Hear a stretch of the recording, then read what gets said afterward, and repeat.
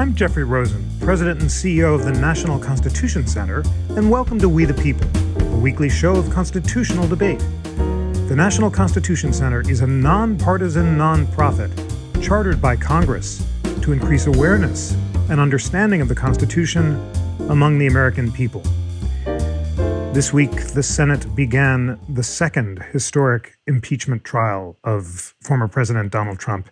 Today, we will debate the merits of the impeachment charges.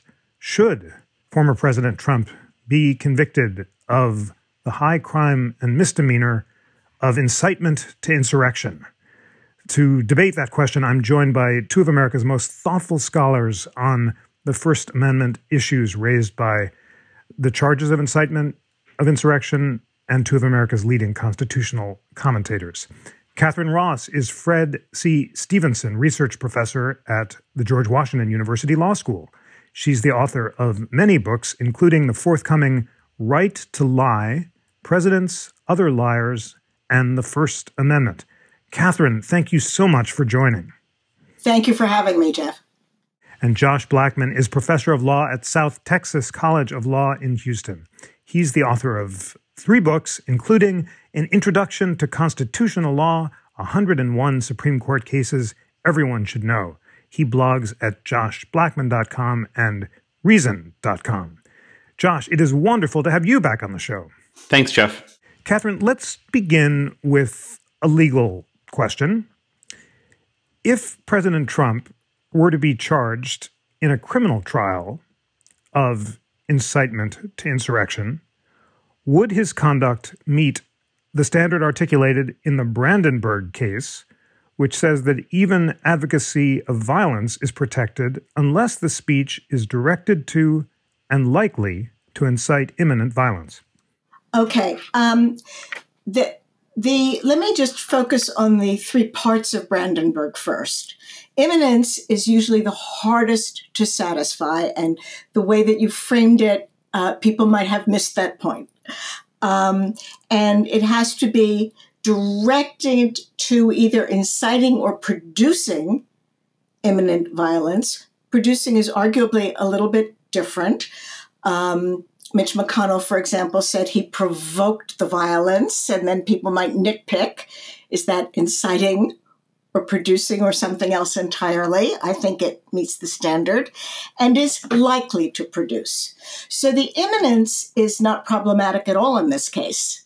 And as I said, it's usually the stumbling block, because he said in the middle of his speech, we are going to walk, and I'm going to walk with you to the Capitol. And when we put that in the context of the whole speech, which I'll come back to, he's saying, we're going to do it right now. And at the very end of the speech, almost the last thing he said was, walk down to the Capitol right now. So the hypo that you use in a law school class for Brandenburg is that instead of Brandenburg talking about some potential future violence at this Klan meeting where he was speaking and where a cross was burned, if instead of saying, we're planning to march to Washington in a few months is nothing imminent, if something doesn't happen that satisfies our demands. So it's not even a definite plan, and it's certainly not imminent. If instead of that, he had said, let us walk from here to the nearby home of a civil rights leader and burn a cross on his lawn, or he didn't even have to go to and burn a cross, and let's just march right down there and do something, and everybody would hear that as something we're not supposed to do, something illegal. That would be imminence, and that's exactly what Donald Trump did. I know that his lawyers will argue it was something else. He just wanted them to take a nice walk and stand around. But the second part of looking at this as a legal matter is very important to understand context. So context means not just some magical word, go break the law, but understanding how a listener would hear it. And there's a conflict in the courts about whether the listener has to be an objective person or a subjective person. And I would say, so that means an objective listener is the average person? Or is it the values and understanding that an individual brings to subjective understanding?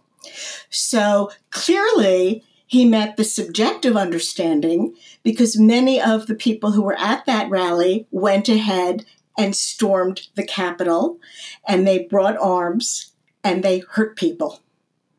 But objective listeners also heard it that way because while this was going on, it was being carried live, and newscasters were saying, and I was saying in my home, OMG, he is telling them to go stop the Congress from what it has to do today, from its constitutional obligation to confirm the results of the election. So the listener heard it. And he knew that they were likely to respond. And this goes to an even broader context. One, because of what they were shouting while he was talking. Fight for Trump, fight for Trump. And he used fight language more than 20 times. And once he used the word peacefully. You know, if you could just save yourself by putting in peacefully, every speaker for the rest of however long this country survives is just going to throw in peacefully while saying, go burn the White House down peacefully. You know, that shouldn't be a saver. And it was likely to produce such action because he had to have known. He had to have known all of the social media right up front, public conversation about we're going to storm the Capitol and how do you bring weapons to Washington? What are the gun laws there? There were postings about using 3D printer guns because you could take them on planes. He's in the White House. He has a staff. We have to assume that he knows this. So he, even setting aside everything he did to lead up to this moment, which the House managers talked about a lot yesterday, and I hope we'll come back to. So I think he meets the Brandenburg standard. There are, however, and the communication, and the Supreme Court has held in a case called Hess, that the communication, the encouragement can be implicit. It does not have to be explicit. You don't need magic words to satisfy Brandenburg. So the issue with the criminal trial is it has to be proof beyond a reasonable doubt. And so people might say, well, do we have beyond a reasonable doubt on the words he used? I don't think a reasonable juror could find that, but that's the role of jurors. And we will also have very different rules of evidence in a criminal trial than we have in the Senate. But I'll come back to some of those things when we talk about the difference between what's going on in the Senate and a criminal court. But I think a criminal court could convict him. And that would, of course, we don't have the level of criminal investigation that would go into, you know, a grand jury proceeding and an indictment and a trial. Josh, Catherine has just argued that President Trump's conduct would meet the Brandenburg criminal standard, that the violence was imminent, that both subjective and objective listeners would understand it as incitement, and that he had to have known about the foreseeable consequences of his actions. You've written that you disagree.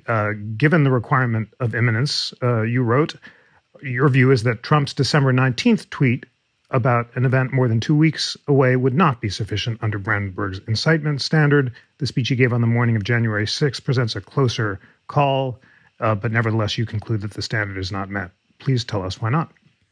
Sure. And Jeff, again, it's a pleasure to be back on your show. I've done this many times. I always enjoy it.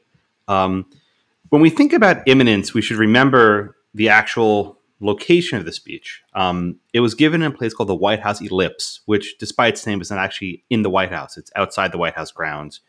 For those of you who have not been to D.C., the White House is about 1.5 miles away from the Capitol.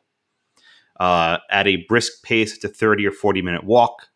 I don't know if anyone took the subway. I guess it might be a little bit quicker. I don't think any Ubers were running that day. So it was about a 30 to 40-minute walk. The timing here is important. There have been many cases where someone has suggested that there be some lawless action that happens in the future. As I read the case law, and maybe Catherine disagrees, imminence means right now, not at some indeterminate point in the future, not later, now. And I think the 45-minute walk is something of a cooling off period. I do think it has that role. I think it's harder to show imminence when you have that sort of gap. Also, the incursion in the Capitol began long before Trump finished speaking. And indeed, if you look at the timeline, some people were trying to break into the Capitol as he was beginning to speak. I think it becomes harder to show that Trump's speech was the cause or intent to cause. People were doing it before he even got there. People were ready to go in advance. Now, perhaps that goes to the conduct that occurred before January 6th. But I don't think that Brandenburg countenances an incitement charge based on a month-long pattern of practice. I also I respect Catherine's opinion. I recognize there's a division of authorities, but I think it's too contextual. I don't think you can go that far out of line. I have another Trump case to cite. There was a Trump rally a couple years ago, or I guess in 2016, where he encouraged someone, I think it was in Kentucky, to get someone out of here, to get him out of here, right? And there was a charge on whether he was inciting violence. And the district court ruled in favor of the plaintiff in that case, saying that Trump was inciting violence. And the Court of Appeals reversed, and the Court of Appeals said that doesn't work under Brandenburg, right? Perhaps people would have understood Trump's, secret code talk, Q talk called, right? Where when he says get them out of here, he means to rough them up versus have security remove them. But that wasn't the appropriate standard, right? And indeed, Trump made some comments saying, don't hurt the person, right? So indeed, injecting some remark of levity or some remark of peacefulness does negate any sort of intent for incitement. Given those precedents, I would not want to be the U.S. attorney bringing this case. Forget that was the president; it was just John Doe, a random person. I don't think you have imminence. I don't think you can show intent, and I think he was. If you actually want to try to prove intent, his intent would be to have stopped the counting of the vote. I think that's what he was trying to do by exerting pressure, not by breaking into the Capitol, by having people protest and perhaps having members of Congress second guess and reconsider what they were doing. I recognize that there's a wide range of opinion on this issue, but in a criminal justice context, putting aside impeachment, I think this would be a very hard case to bring. And let me just make this point more broadly: the Brandenburg Standard was a novel test, right? Before Brandenburg, we had another test from the early 20th century. Jeff, you're going to know this one because it's one of your icons, wrote one of the dissents in this case, or joined the dissent. But we originally had the clear and present danger test, the so-called bad tendency test. In Schenck and Debs, where if your speech had a tendency to lead to violent harm, the government can prohibit it. And that was the Justice Holmes opinion. And then shortly thereafter, you had Abrams, which Justice Holmes dissented in, joined by one of your icons, Justice Brandeis. And Justice Holmes was skeptical of this clear and present danger test. He never quite abandoned it, but he expressed skepticism because when you give the government the power to punish speech that could lead to violence, there's a very thin line between speech that can lead to lawful opposition to government practice, such as opposing the draft, and perhaps unlawful, which is rioting. And if I had to draw a line, I would always err on the side of free speech. Ex ante, right? Ex ante, we didn't know what would happen. Maybe Catherine did. I wasn't so sure. Ex post, we saw these awful pictures of the Capitol. But I think when you're bringing a criminal indictment, you really need to base it on what was going on at the ellipse at the time, not the subsequent events. Indeed, the events were happening as Trump was speaking. I think we need to sort of separate these two elements. If this was a purely criminal process, I don't think Trump's conduct would fall within the Brandenburg exception. I don't think he could be convicted for his January 6th speech. Catherine, Josh just argued that President Trump's conduct would not meet the intent standard or the imminent standard, and that we should judge merely the speech on January 6th and not go back several months. And he invoked Holmes and Brandeis, who emphasized the importance of defining imminence very narrowly in order to protect political dissent. What is your response? Well, first, no one except perhaps Jeff admires the work that Justices Holmes and Brandeis did on creating our modern First Amendment doctrine. And their general view of free speech is also mine, that it is a critical element of any democracy. And we can't survive without it. And so they were very protective. And that is the reason that the Brandenburg test is so difficult to satisfy. So we're all in agreement about that. And it's also a reason why I would not be totally distressed if the government concluded that it couldn't convict President Trump in a criminal trial with the higher standard of proof and some of the ambiguity on which a jury might come out either way under the criminal standards. And that might, in fact, be the best of all worlds here, because First Amendment advocates and serious respecters of the Constitution very much want Brandenburg to continue to protect strenuous advocacy that does not lead to illegal action. I will say Josh's example of the Vietnam War is perhaps not the best one, because many Vietnam War protesters committed unlawful acts, not just violent acts, but many of them resisted the draft. They had to flee the country. So in a different conversation, we might explore what comments made by leaders of the anti-war movement might have seemed like incitement to illegal acts. And in a very famous case, a guy burned his draft card and he spent years in a federal prison for destroying a draft card. So I'm not wild about that analogy, but that is a slight detour. The imminence, I have to really disagree, because it is a short walk. It's very walkable. People walk it every day. Under Josh's standard, you would have to be standing outside the place where you wanted to commit the crime. And that's not how these things usually work. They don't usually say, we're going to hold a rally at civil rights leaders' home.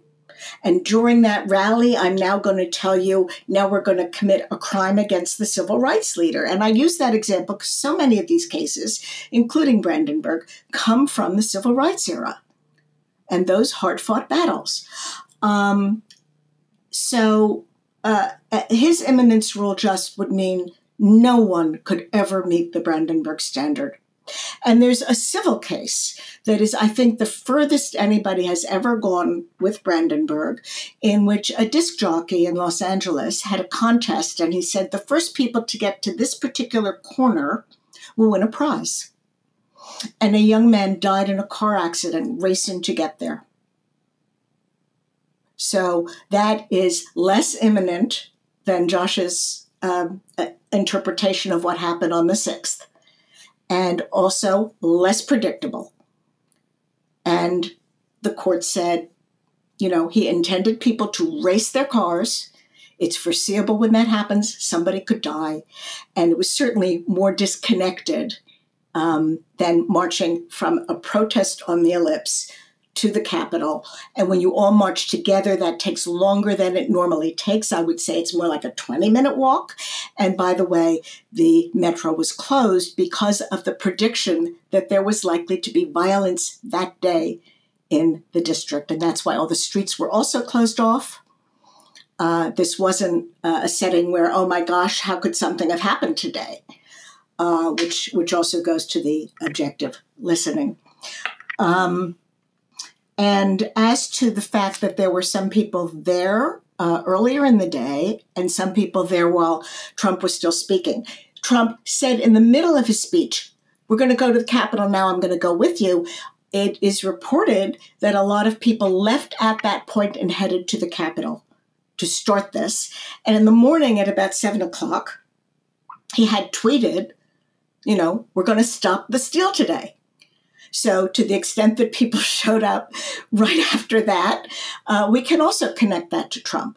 And the reason no one is saying it, I certainly would never say that either his December 19th invitation, come to Washington, it'll be wild, or all of the things that he said trying to delegitimize the election, and all of the things he did trying to delegitimize the election, which convinced his supporters that they had been robbed, that our country was in danger, that they would be patriots if they did. And he told them during his speech, whatever's necessary, different rules apply when somebody steals an election. I'm paraphrasing, but that's what he told them. You need to understand all of that, because it goes not only to having primed the pump so that when he opened it up, things exploded. I guess I'm mixing metaphors. But also the people who came to Washington understanding they were coming on his orders to save the country. You have to look at that context, and the doctrine and all of the cases tell us not only that we can look at that context, but that we must. And looking at that context has to be understood for what it is. It's not saying that any of those earlier statements would rise to imminent incitement. They don't. But January 6th, if that doesn't satisfy the test, no one will ever be convicted under Brandenburg again. Josh, any final thoughts you have on Brandenburg would be welcome, but then I'd like to broaden the question to the charge of high crimes and misdemeanors. Most scholars agree that conduct does not have to be criminal in order to meet the constitutional standard of high crimes or misdemeanors. And the House manager's indictment alleges that President Trump's incitement of insurrection endangered the foundation of our government by violating his oath of office and to faithfully execute the office of President of the United States, attacking the democratic process, imperiling Congress, undermining national security, and that there's no First Amendment defense to those actions. So please address this broader question of whether or not President Trump's conduct meets the Brandenburg standard. Do you believe that it constitutes an impeachable high crime or misdemeanor? Sure. Happy to move on from the criminal to the impeachment context. During President Trump's first impeachment trial, 1.0, about a year ago, his attorneys argued that only statutory established offenses can give rise to impeachment. And that's not been my position. I do think you can have impeachment without needing a specific statutory offense. To use an example, let's say the day after George Washington's sworn in, there's no federal criminal laws yet, he murders someone. Okay, I think GW could have been tried for murder even the first day after Congress met and they hadn't established any criminal laws. I'm okay with that. Beyond that gets a little more tricky. Jerry Ford, who became president but was very influential for times, once said that impeachment is whatever a majority of Congress says it is. Right? The high crime misdemeanor is whatever Congress says it is. In my heart of hearts, I can't accept that. As a law professor and with two other very smart law professors, I think that one also kind of rubs me the wrong way. There has to be something to go on. And I do think that there's a fairly deeply rooted tradition of impeachment in the Anglo-American history. And I think this standard of impeachment refers to what you might call a fiduciary offense, where a person who's an office holder breaches some duty he has to that office. What exactly that duty is a hard question. I think people simply say he violated his oath of office. Well, that's circular. What's the oath of office, right? You need something to tell you what it is. The charge that the House lodged, though, was something very specific. It was this charge of incitement of insurrection. They could have passed a very simple resolution saying he violated his oath of office. That's it. But they chose to ground it in something approaching the Brandenburg standard. Now, they deviated in important ways we can get to later, but they at least chose to ground it in terms of incitement. Had they passed a one-sentence article saying his conduct over the last year has violated his oath of office, I think a lot of the arguments I'm making here would not be relevant. But the fact that the House chose to at least move towards an established legal standard opens them up to saying, have they satisfied that standard? Right? The fact the House brought law into this means I think law does govern. Now, let me give you my general thinking on how impeachment overlaps with law. So, in my view, I think there are two general types of impeachable offenses. There might be what we call a public offense, which is where the president uses some of his powers of government in perhaps an abusive fashion, the so-called abuse of power. When the president uses the power of his government in an abusive fashion, I don't think you need to rely on the so-called statutory or established law. I think the sort of fiduciary model works quite well. Hamilton, Story, and others discussed the wrongs of public men where they use their offices for harm. If you only were focusing on these sort of public acts where they use their power, we don't need specific established law. But then we also have what I think you might call a private act, which is the George Washington murder case, right? The president can engage in a crime just like anyone else. He can kill someone. He can jaywalk, right? He can do lots of different things. When the House wants to impeach a person for violating one of these private wrongs, I think you need some law to go on. It doesn't have to be a federal statute, but there should be some basis in law. And this, in my mind, relates back to the idea of fair notice. When people are in office, they're expecting themselves to hold to a higher standard. But when people are sort of outside their office, and even presidents are allowed to have private lives, Bill Clinton told us that quite well, there's a lower standard, there's a lower burden. And with that lower burden, before you try to impeach the president, they should know roughly what is expected of them, right? Bill Clinton was impeached for perjury. He was impeached for fornication or adultery or some such offense, right? There was established law for that trial. So in my view, and this is something I've written with Seth Barrett-Tillman from Ireland, in my view, the speech given at the White House ellipse was a private act. It was not given on White House property. The president was speaking to his constituents. He wasn't using the power of government to create a riot. We'll get to perhaps stuff that came before or after the speech, but just the speech itself was a speech of constituents. And I think there's a fairly long-standing history where the president is sort of allowed to be a politician. The Hatch Act, for example, restricts almost all federal employees in their political speeches except for the president. When the president speaks, I think he does have rights. And this leads to the general point. Even in the impeachment context, when the Senate is trying to remove a president for engaging with these private acts, I think there has to be some established law. Now, that standard perhaps need not be Brandenburg. That's a 50-year-old case or 60-year-old case. It's somewhat novel. But whatever the established law is that people understand for incitement, I think that's the law that should govern these proceedings. Now, I know my position is controversial. People don't like my position. They think that it's a political process. The Senate can do whatever they want. They can just focus on did it violate the oath. That's fine. I don't think that position is wrong. But I do think there's some evidence, which I'm happy to marshal in the course of this conversation, of why the First Amendment ought to apply and in past impeachments has implied from this context. Catherine, let's focus on the substance of the case the House managers are presenting. They argue that the president violated his oath of office by subverting the democratic process by attacking illegally and unconstitutionally a host of actors, namely, one, ignoring adverse court rulings and arguing that they should be subverted. Two, pressuring election officials, leading to a criminal inquiry in Georgia. Three, attacking senators and members of Congress verbally and encouraging them to be attacked physically. Fourth, pressuring the Justice Department to subvert the election results. And five, attacking the vice president and encouraging him to engage in unconstitutional actions and egging on the mob to harm him. Do you find their case to meet the standard of high crimes and misdemeanors? And what do you make of Josh's suggestion that there should have to be some sort of underlying violation of the law for each part of those charges in order to make out an impeachable offense? Okay, so before I answer, Jeff, I just want to very briefly say to Josh, he was talking behind the presidential seal. He was not talking as a private citizen on January 6th. So the bigger questions are really important ones. He sought to undermine our elections and the faith in elections, which is a key to having a functioning democracy. That is definitely a violation of his oath of office to protect and defend the Constitution. To the contrary, he was undermining the Constitution.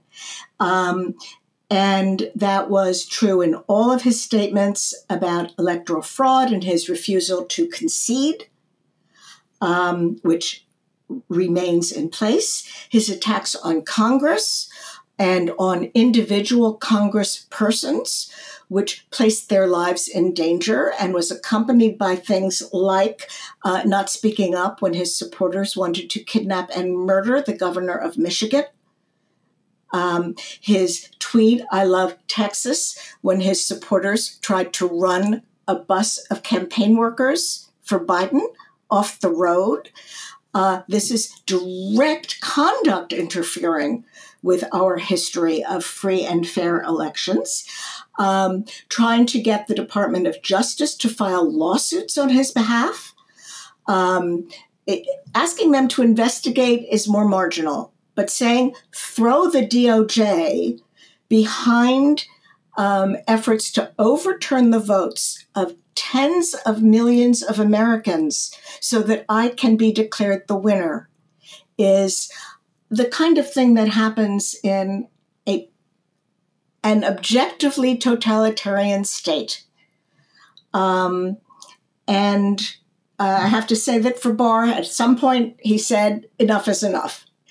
And then attacking Vice President Pence and calling him basically a traitor and saying he wasn't doing his job, he didn't have the guts to help Trump retain the presidency illegally, to overturn the Democratic election, and making him the target of this mob so that people built a noose and were saying, hang Mike Pence. I can't think of a more insurrectionary act, as well as endangering, Nancy Pelosi, who was second in line after Trump. So endangering both of the people in the constitutional line of succession it renders me speechless. It is so clearly a violation of the oath. And it wasn't just like failure to take care. It was a frontal assault on our constitutional system, which he had sworn a solemn oath to protect as president. Josh, you've just heard Catherine make the case very directly that President Trump committed a frontal assault on the constitutional system by actively trying to subvert the results of the election, actively asking state officials to overthrow it, actively attacking officials like Vice President Pence and encouraging and not stopping acts of violence on state governors and congresspeople. And all this adds up to an insurrectionary act, which is a quintessential high crime. Your response? Well, sure. And I think this is a very thoughtful discussion. So I'm grateful for Catherine's comments here. The House absolutely had to move quickly. They did. They wrote this thing in basically a couple days, and they had him impeached within a week. They also held on to the articles for some time because they wanted to have a favorable Senate before they transmitted it. So I don't think their goal was to remove him right away. If they did, they would have moved more quickly. But they took shortcuts. They didn't have any hearings. There's no sworn testimony. Last night during the hearing, they introduced some statement from the press about what Senator Lee apparently said. And Senator Lee said, I never said that. And they had to strike it from the record. I think you have to take the record as we have it. We have the article. There's no hearings. We have no sworn testimony. And that's the basis on which we have to impeach. So we have the public acts, which are Trump's speeches. We've allowed secondhand allegations of what Trump told people. They're unsourced. I would be very hesitant if I were a senator to convict the president based on what a newspaper put in an unsourced publication. I would be very skeptical. You take the case as it's brought to you. And I think there's certain evidentiary issues which may not apply. But as a senator, I can discount an unsourced statement. I think that's within the realm of possibility. But the broader issue, right? The broader issue here, I see three specific heads of conduct. There's a stuff that came before the January 6th speech. There's a January 6th speech itself. And then there's stuff that come after January 6th, right?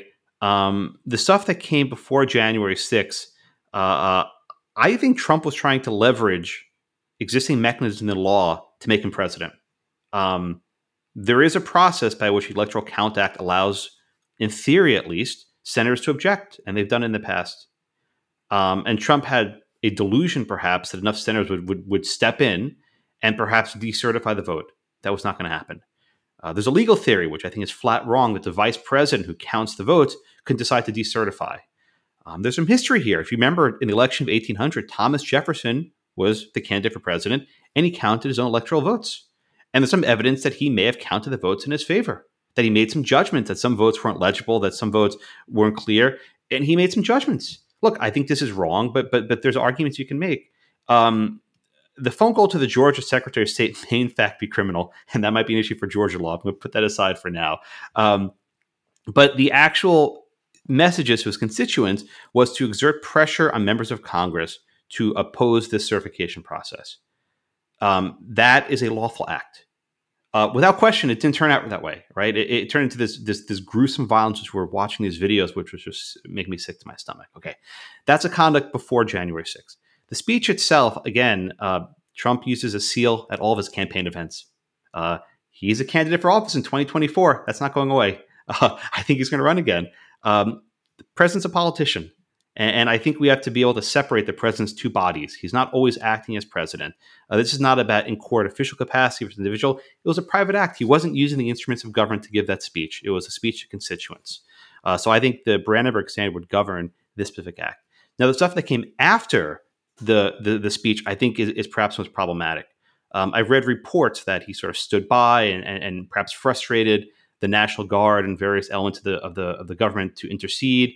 He perhaps was smiling at the TV when he was watching these incursions. There are allegations that he made it more difficult for intervention. If there's evidence that Trump intentionally ordered people to stand down to allow this insurrection to occur, I'm with you, convict. But I haven't seen it. All I've seen is just sort of unsourced statements, which, again, you need to do better. The House could have had a hearing after they impeached him, right? The Congress doesn't stop its job. They could have had a hearing over the past month where they brought in people from the Pentagon, people from various agencies, the National Guard, to testify under oath about what happened, what was the exact chain of command. But all we have are newspaper articles. I love newspapers, Jeff. I do. I really do. But I need something more. I need sworn statements. So if we're going only based on allegations what happened after the fact, I think the House needs to do more to meet their burden. It's not to say these are atrocious videos. I think to show some intent, some mens rea, something specific that happened after the fact that Trump tried to subvert the process. But merely sitting back and saying he's smiling at the TV, okay, that makes him a jerk. It makes him an awful human being, right? Deplorable, to perhaps use the word we've done before. But to violate the oath of office, you need something more than that.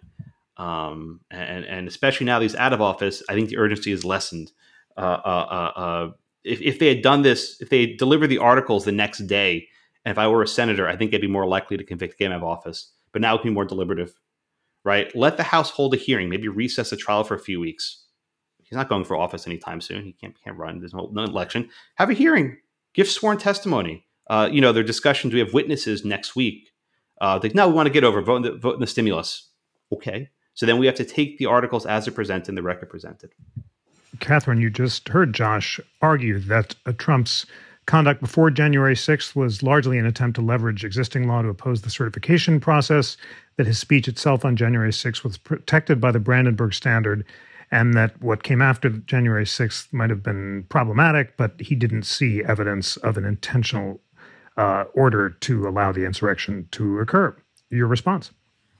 Yes. First, I'd just like to tackle this issue of the House holding on to the bill of impeachment. And the reason that they did that, as I understand it, is that Senator McConnell made it very clear that if they delivered it, he was not going to hold any process moving toward the trial until after the inauguration, and indeed until February. So for the senators now to say he's out of office, the Republican senators, he's out of office, it's too late, or with all respect, Josh, for you to say that shows that they didn't think it was urgent. They really were boxed in. They didn't have control of the Senate yet, not only because the committee chairmanships had not been transferred, because they had not reached a governance agreement. And McConnell stonewalled on that to get through that time period so that Schumer would not be the majority leader and the Democrats wouldn't have the committees in time to get that trial going. So that is just a smokescreen or a red herring or whatever you want to call it. It's not a credible argument. To the substance, I agree that the Brandenburg Standard, and I've hinted back before, is different in the Senate trial. The most important distinction is that there is no minimal standard of proof that is required. Each senator decides what standard of proof they think is appropriate for this non-criminal proceeding. And that means they can use a civil standard, they can use a modestly elevated standard, but they don't have to use beyond a reasonable doubt. And there's a lot of good argument for why they should use something less than beyond a reasonable doubt. The most important is that the Constitution expressly provides that after impeachment and removal, the person who has been impeached and removed can be indicted and tried in a criminal court. That would be just duplicative with different jurors if all the same rules applied. There was an understanding from the very beginning these were two really different kinds of procedures. So it is very easy to find the Brandenburg Standard satisfied in the Senate, even if it wouldn't hold water ultimately before a criminal jury. So the urgency is not lessened because Trump is out of office.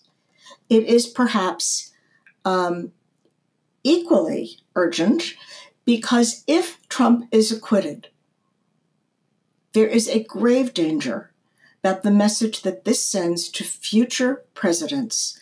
And the thing the founders were most concerned about as they communicated in the Federalist Papers was the specter of tyranny, of somebody who thinks he's a king, who doesn't want to give up office, who abuses his power to stay in office.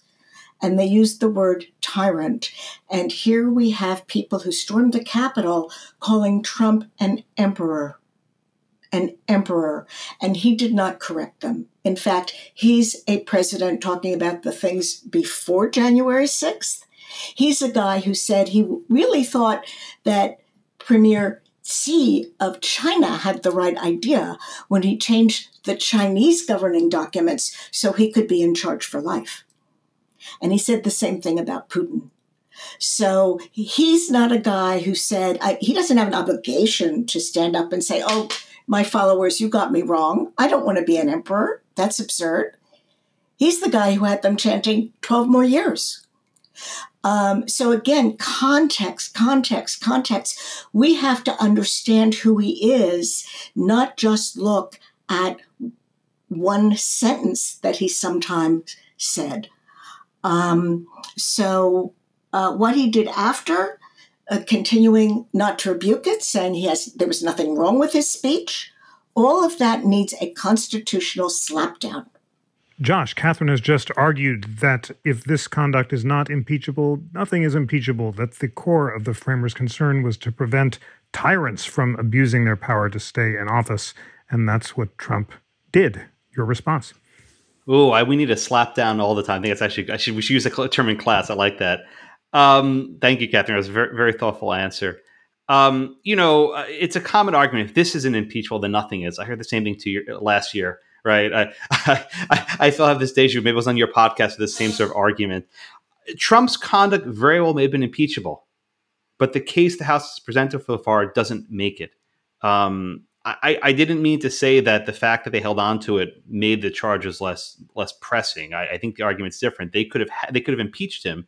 There's no election coming up for another at least 2 or perhaps 4 years, which people may be worried he might run again in. They could have held hearings. They could have done other things to provide a record. I truly think the conduct leading up to January 6th was he was trying to use the levers of power that are allowed. There's an Electoral Count Act. There's an argument that states have the power to override their voters. There is the independent legislature doctrine saying that state courts can't make decisions. We can agree or disagree on those legal decisions, but he was relying on levers of power. He filed frivolous lawsuits, and maybe those are worthy of sanctions, but that's using the power of government. He was not urging people to burn down the Capitol in order to stop the vote. And I don't think that you can show that was his intent, either in a criminal process or even in a political impeachment process. And absent some very good evidence, I wouldn't presume that was his intent. With respect to the conduct that came afterwards, I think the House perhaps could make the claim that this is conduct worthy of removal. But they decided to move quickly and have no hearings. And if they decide to show no witnesses, I think that speaks to the fact that they're not really interested in a conviction, right? If I get McConnell was going to bulwark it, fine. Deliver the articles, but political pressure on him to accept it, right? Put pressure on the majority leader to just do something. Maybe it works, maybe it doesn't. But I think that the House could have put pressure. If the managers say no witnesses, we don't care, we'll just go forward, then I think that speaks that they have other priorities. That this is sort of I don't want to say sideshow, but this is not something that they're taking seriously enough. They have as much time to put evidence in, and if they choose not to, then you can vote to convict or acquit accordingly. You take the articles as they're presented, not the case that you perhaps would have wanted them to bring. Well, it's time for closing arguments in this extremely thoughtful and illuminating discussion.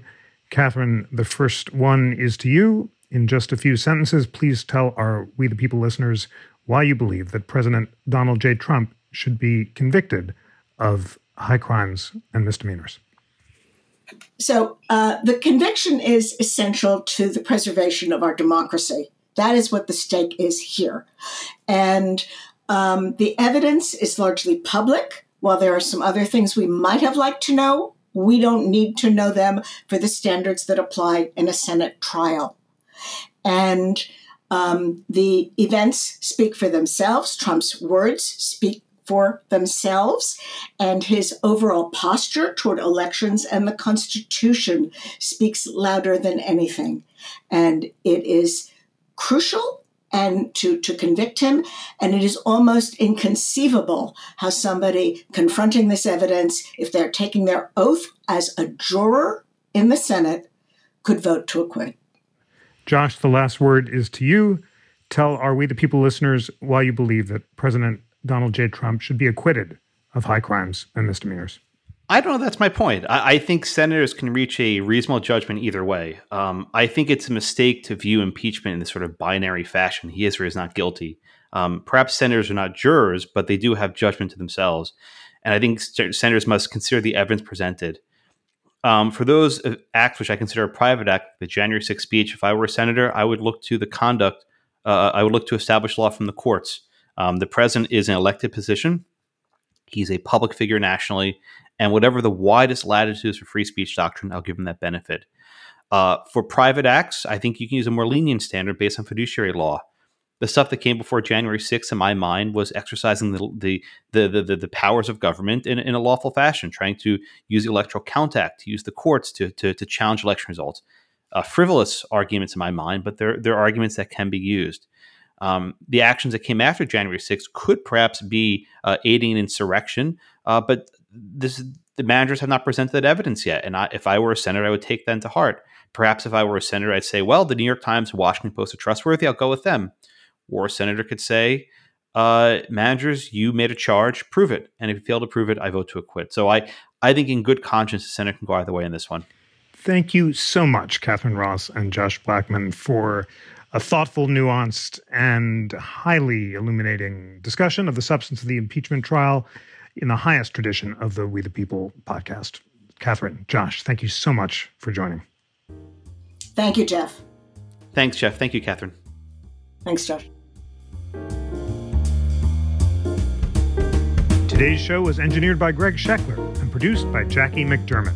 Research was provided by Mac Taylor, Angeles Torres, and Lana Ulrich.